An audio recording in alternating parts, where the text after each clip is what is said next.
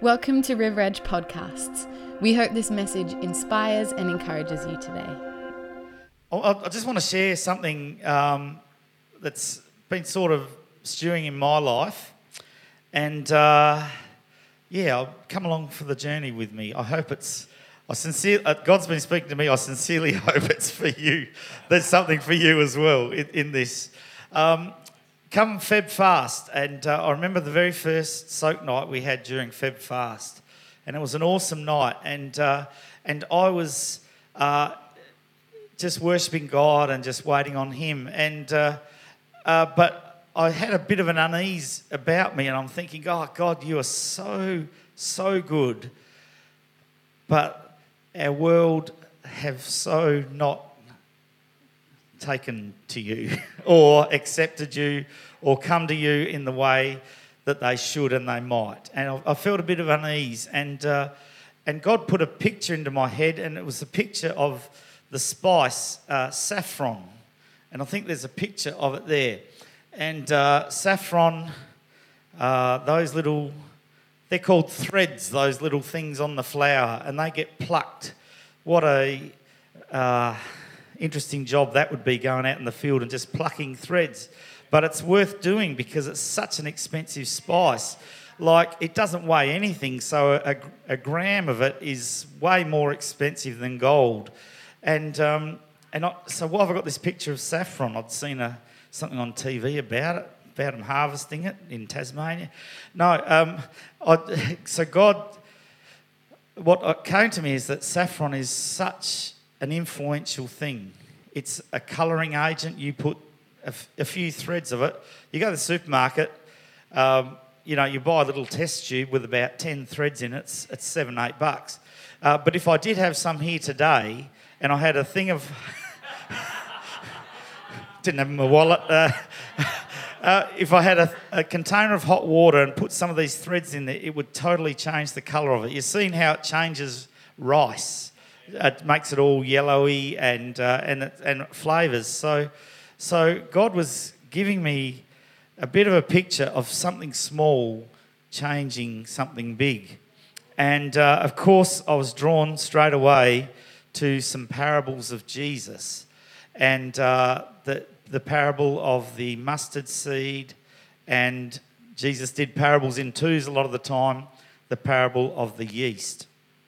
And so the message this morning is entitled The Outpour. Outpour is our year this year. The Outpour of the Yeast. The Outpour of the Yeast. And God was really impressed upon my heart, that parable of the yeast. Let's just jump to it. Matthew 13:33. About 25-word parable, but very powerful. This is Jesus speaking. He told them still another... First, he did the parable of the mustard seed. And a mustard seed, the people describing in the Bible, they had to deal with what they had to deal with. And the mustard seed was the smallest seed they knew at the time. There's smaller seeds, but they didn't know that. So he used the parable of the mustard seed that a man went and planted and became a big mustard tree. And then this second parable, they had to use what they had, the smallest thing they had. You look in Revelation, look at the prophecies, and you look at some of the big beasts and birds and things, and you think that's probably describing in the prophetic modern warplanes or tanks or things like that. But they were describing what they could. You can't get smaller than a mustard seed, so that's what the kingdom of heaven is like, a mustard seed. Matthew 13:33 told them still another parable. The kingdom of heaven is like yeast that a woman took and mixed into around 60 pounds of flour until it worked all through the dough. So the man's out planting the mustard seed, and now the woman's inside with the yeast and the dough. And Luke 13 says almost exactly the same thing, verse 20-21. Again he asks, what shall I compare the kingdom of God to? With what they know could they compare the kingdom of God to? It is like yeast that a woman took and mixed into about 60 pounds of flour until it worked all through the dough. I was a little excited to share this message today because I thought right back from Feb Fast that when Pastor Steve invited me to speak, and it was a great honour that I would speak on this, but I was just saying, God, just reassure. And just very quickly, I was away a few weeks ago visiting family, and I was away and visiting down in South Australia, and my mum wasn't well, so she didn't go to church. And my usual thing is to go take her to church where she goes. It's a great church. So I was on the loose, so I went to a different church, a bit random, went to a different church, go in there, and I'm just thinking on this all the time, and lo and behold, the guy gets up and speaks on the parable of the yeast out of, and do the maths, 30,000 verses in the Bible. The week that I could be there, the actual church that I could be there that I wasn't meant to, that I wouldn't usually go to, I was just really encouraged.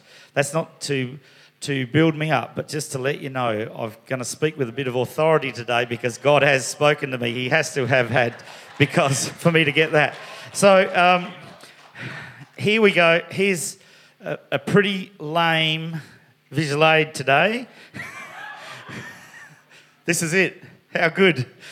I've got 2 kilograms of plain flour here and a sachet of yeast. So that's how we sort of make bread. Now, this lady here, it's significant that this parable was done in 2 Gospels, wasn't it? 2 Gospels, so, it's important. It's got a run more than once, so there's something significant in that. Yeast. What's yeast's purpose? Its main purpose is to grow and to change whatever it comes in contact with. That's the purpose of yeast. And, of course, this person here, she's having a real crack. She's mixing in about 60 pounds. So that would be about 13 or 14 of these containers of flour would be 60 pounds of yeast. Enough bread, enough food for probably 100 people. And this yeast, she had some yeast. That is getting dusty there now. Its main purpose is to grow and change whatever it comes in contact with. And what the kingdom of heaven is like is something small, influencing so much. And they're not discouraged me, but a little frustrated me, saying, God, why aren't you just, blanket covering this city and just wholesale people coming to you? And he gave me this picture of yeast, of a mustard seed, and of yeast influencing and pervading and affecting a whole lot of bread. Now, I just want to clear up, people who want to study the Bible and the scriptures, they'll say, well, yeast, doesn't that actually talk about sin? And in a lot of scriptures, Jesus warns about sin, yeast or leaven. He says, warned about the leaven of the Pharisees. He warned about sin being like a yeast that just affects your whole life. But that's what we are talking about here is yeast, that the effect of the yeast. We're not going to get hung up on whether yeast always talks about sin and stuff. We're going to talk about the effect, because the kingdom of heaven isn't yeast, it is like yeast. The kingdom of heaven is like this. 2 visual aids. 1, 2, plus the bag. So the kingdom of heaven is like that. So what does that say to us? What does that say to us? By the way, this revelation came to me at that soak night, and I was writing furiously, and I wrote all this stuff and did the right thing and whacked it in one of the holes over there. So there's some good notes over there if someone wants to go looking at some stage. They were really good, but I think I've got it basically covered. All right. So some points for us about yeast, about this parable. And you, us, is where this starts. This is where it starts. Luke 17, 20 to 22. Now when he was asked by the Pharisees when the kingdom of God would come, Jesus answered them and said, the kingdom of God does not come with observation, nor will they say, see here or see there. For indeed the kingdom of God is within you. So the first and foremost, the very first work of the yeast is in our own life, okay? I got a revelation about this other, but the first effect is in our own life. The message of the gospel comes in, we receive it, it goes into our life, the flour is our life, and it starts to permeate, and it starts to change us, and it starts to affect us until, and if you know how yeast works, it goes all the way to the edge, doesn't it? It goes all the way to the edge. You put the stuff aside and it does its work. So the first work is in our own lives. That's the first point to remember. So it's us where it starts for us. It starts with salvation. And, the influence of the kingdom from within us, that seed, that yeast, that whatever, it changes us from the inside out. It starts to work in our lives. Our pastors have been preaching messages, haven't they? Great messages, getting deeper in our relationship, getting deeper to acknowledge and to listen to what's going on, what's inside us, the deposit that God's put inside us straight away and already. Listen to that, focus on that, and allow it to move out and to work in our lives.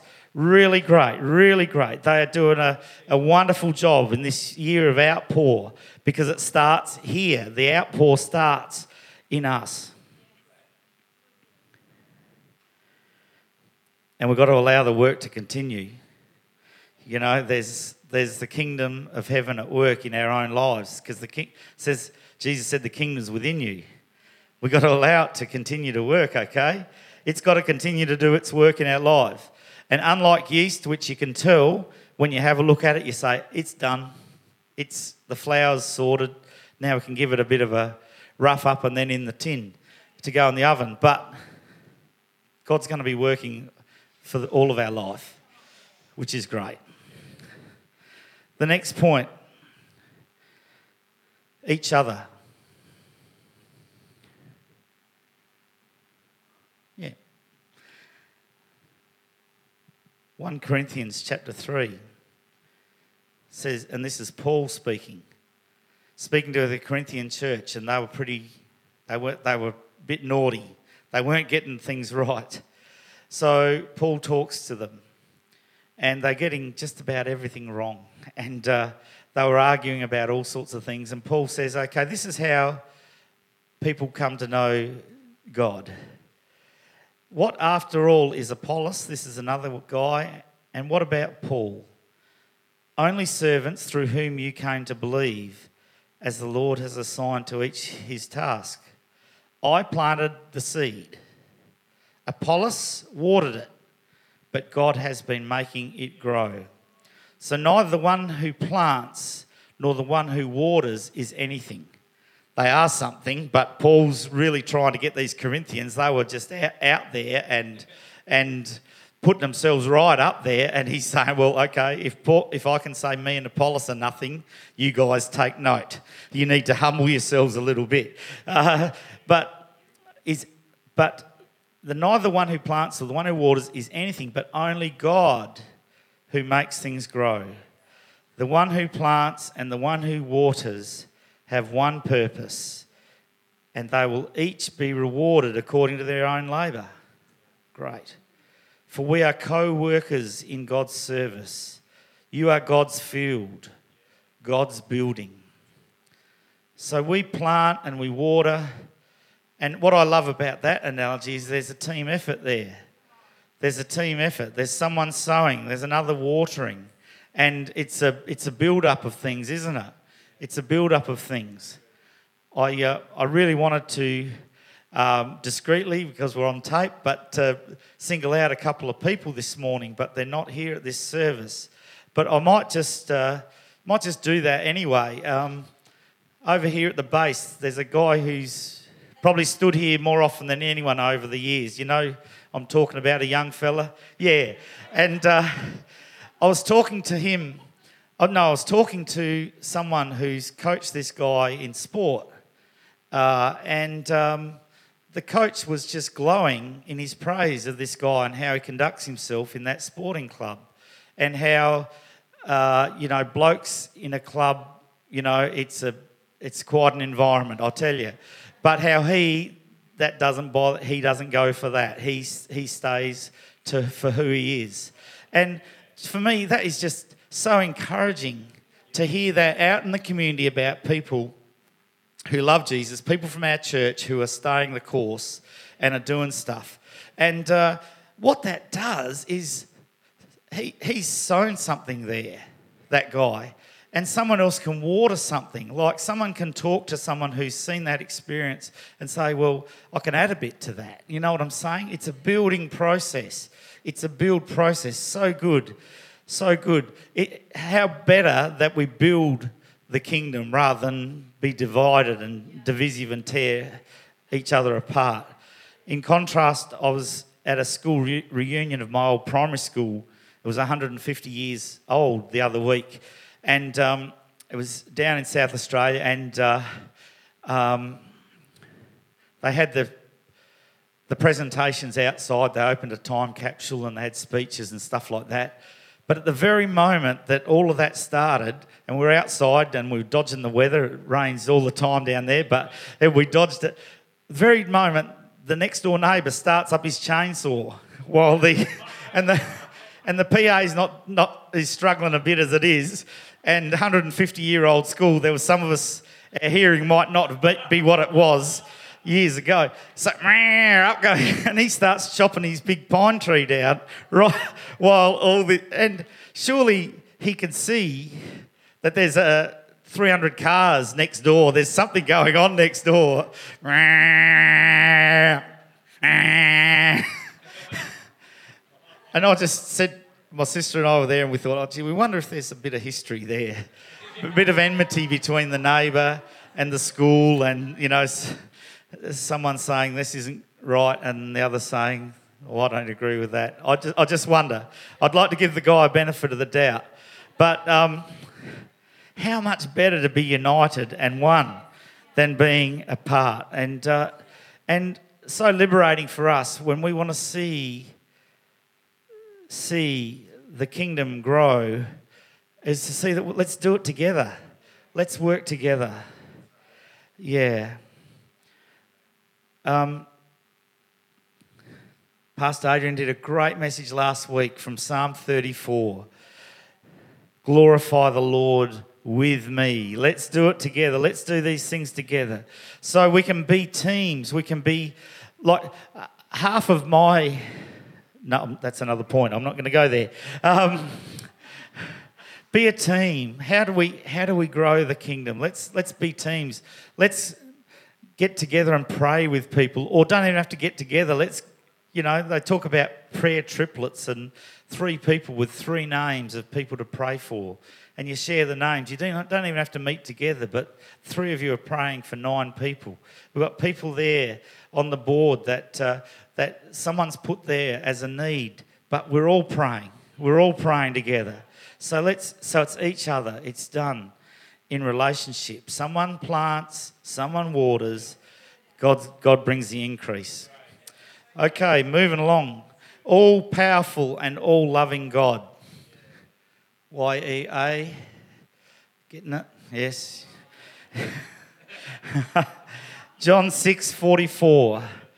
No one can come to me unless the Father who sent me draws them, and I will raise them up on the last day. The Father heart of God is to draw people to himself, is to draw people. There's a stat that apparently 49% of people in Australia are open to a spiritual conversation. They're open to having a spiritual conversation. Is that low or high to you? I thought that's pretty good. That's pretty good. A lot of people, if it's faith, they want to keep it very much to themselves, particularly if they don't have faith. But 49% are open to a spiritual conversation. You know, people are dealing with life, aren't they? They're dealing with disappointment. They're dealing with dreams that haven't worked out. They're dealing with loneliness. They're dealing with expectations that haven't been met. And there's an all-powerful, all-loving God that wants to draw them. Us writing names on a piece of paper and putting them there is us stepping into the game and saying, God, can we have your attention, please, about this person? We want to pray for this person. You know, Jesus was very patient with people, wasn't he? He was really patient, you know. Some he dealt with as they deserved, but someone who was needy, he was patient. He's drawing people to himself. I just want to refer to the words of that song that was done before. I can see your heart 8 billion different ways. Every precious one, a child you died to save. If you gave your life to love them, so will I. Like you would again 100 billion times, but what measure could amount to your desire?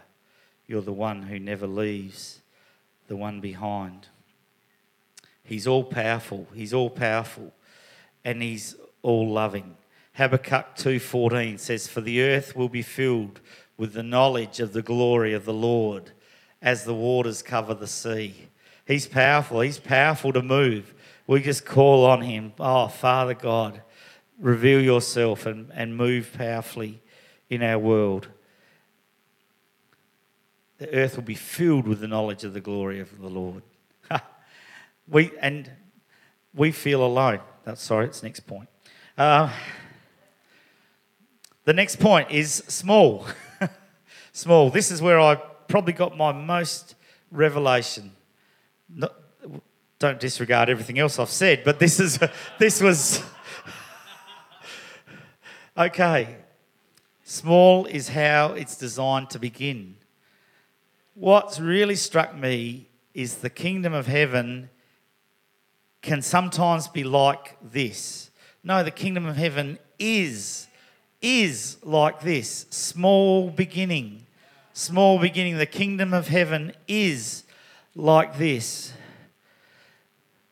Is like yeast that a woman took and mixed in around 60 pounds of flour. You know, I think small has hurt. If I'm honest, small as a Christian has hurt me at times in my life.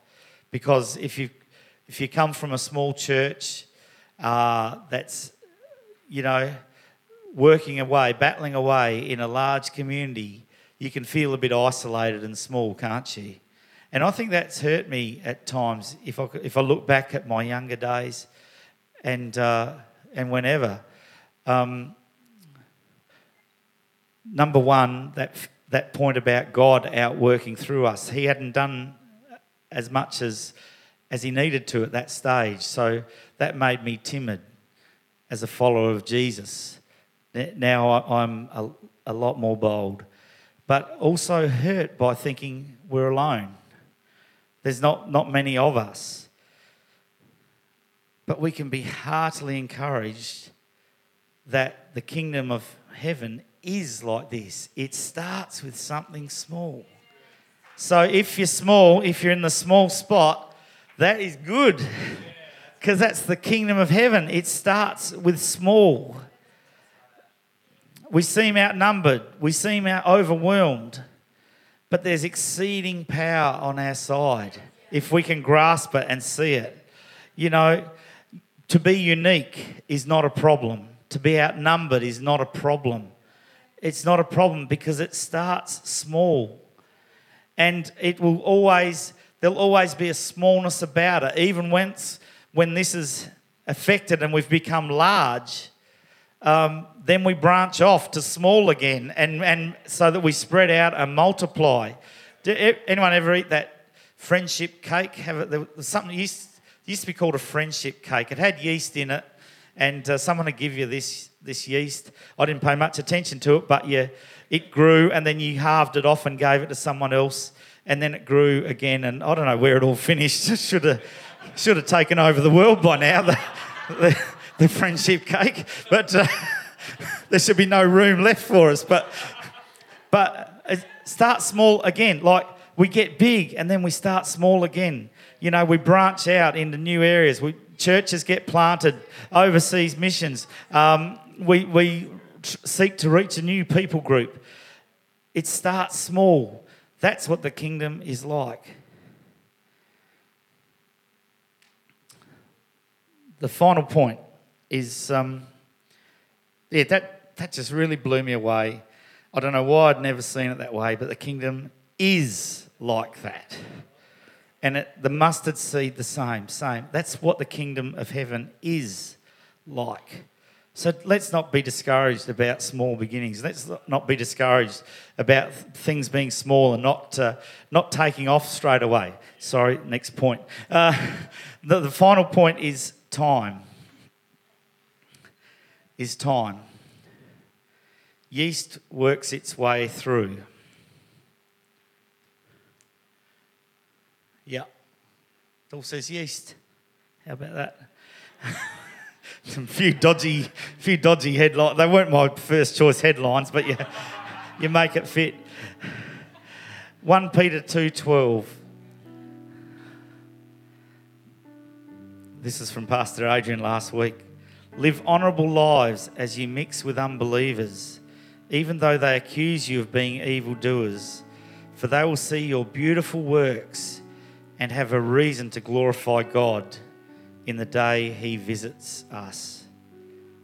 Unbelievers, they'll start by accusing you of being evildoers, but they will see your beautiful works and have a reason to glorify God in the day he visits us. Yeast takes time. I know a farmer client of mine, he races trotting horses, and most of them have been duds. And his son, for Christmas, got him a framed picture of one of his horses. And he was really having a go at his dad, but he said, champions take time. Because this horse had done nothing and never was going to do anything. But champions, they take time, okay? It's going to take some time. It's going to finish last another 500 times before. But yeast takes time. If it stays long enough, things change. It'll work through the whole of the dough. The whole of the dough will be affected. So live honourable lives as you mix with unbelievers. There's a bit of a tempo thing here, isn't it? And I think some of us sometimes wrestle with, where do I fit? Like, do I get out and evangelise, go hard, really push? Or I know some people, they've taken that scripture that says live quiet and peaceable lives. It might even be this one in another version. And they've taken that to mean let's withdraw out of society. We haven't got to do much evangelising then. Let's just live quiet, peaceable lives. People will respect us and so forth. Well, yes, they might, but we've got to be living amongst people. And I think there's a tempo we need to find. And like some people have a gift of evangelism and they have no compunction about just bowling up to someone. And because it's a gift, that someone responds just like that, which is amazing. So there's a tempo to be had, isn't there? There's times for us to speak up. There's times for us to just live our life. We can start by being friendly. Live a friendly life, eh? Live a friendly, interested life, interested in people. Even the ones who are a bit narky towards you, when they serve you in a shop or something, are they having a bad day? Or what are they a product of in their life? Just be nice, be friendly. There's a good start, isn't it? And ask God to help you work out the tempo of whether you're pushing hard or not enough. Is that good? couple of takeaways just as we finish. You've been great this morning, guys. Use whatever circumstance. Use whatever circumstance. 1 Corinthians 9. Paul was great at this. The Apostle Paul was great at this. Though I am free and belong to no one, I've made myself a slave to everyone to win as many as possible. To the Jews, I became like a Jew to win the Jews. To those under the law, I became like under the law, though I myself am not under the law, so as to win those under the law. To those not having the law, he goes on, to the weak, to win the weak. I've become all things, verse 22, to all people, so that by all possible means I might save some. I do this for the sake of the gospel, that I might share in its blessing. We might not have Paul's full range or repertoire of skill set, but we've got a lot of skills. Don't get my word, we have. We've all got a lot of skills to be all things to all people, to relate to different people. God, give me wisdom to relate to different people. We relate. Paul was in chains a lot of the rest of his life. What do you reckon he was doing in chains? Sitting there glumly, chained to people? No, they were copping the gospel. They were hearing the gospel full bore from the Apostle Paul. So good. Yeah. And finally, one final point as the team come. The fruit of the Spirit is love, which does compel us. I've mentioned that, but one scripture to finish. 2 Corinthians 5, 11 and 14. Since then, we know what it is to fear the Lord. We try to persuade others, for Christ's love compels us, because we are convinced that one died for all. Thanks for joining today. It would be so awesome to see you at church this Sunday. If you'd like to know more about service times or simply want to find out more about church, head to our website, riveredgechurch.com.au.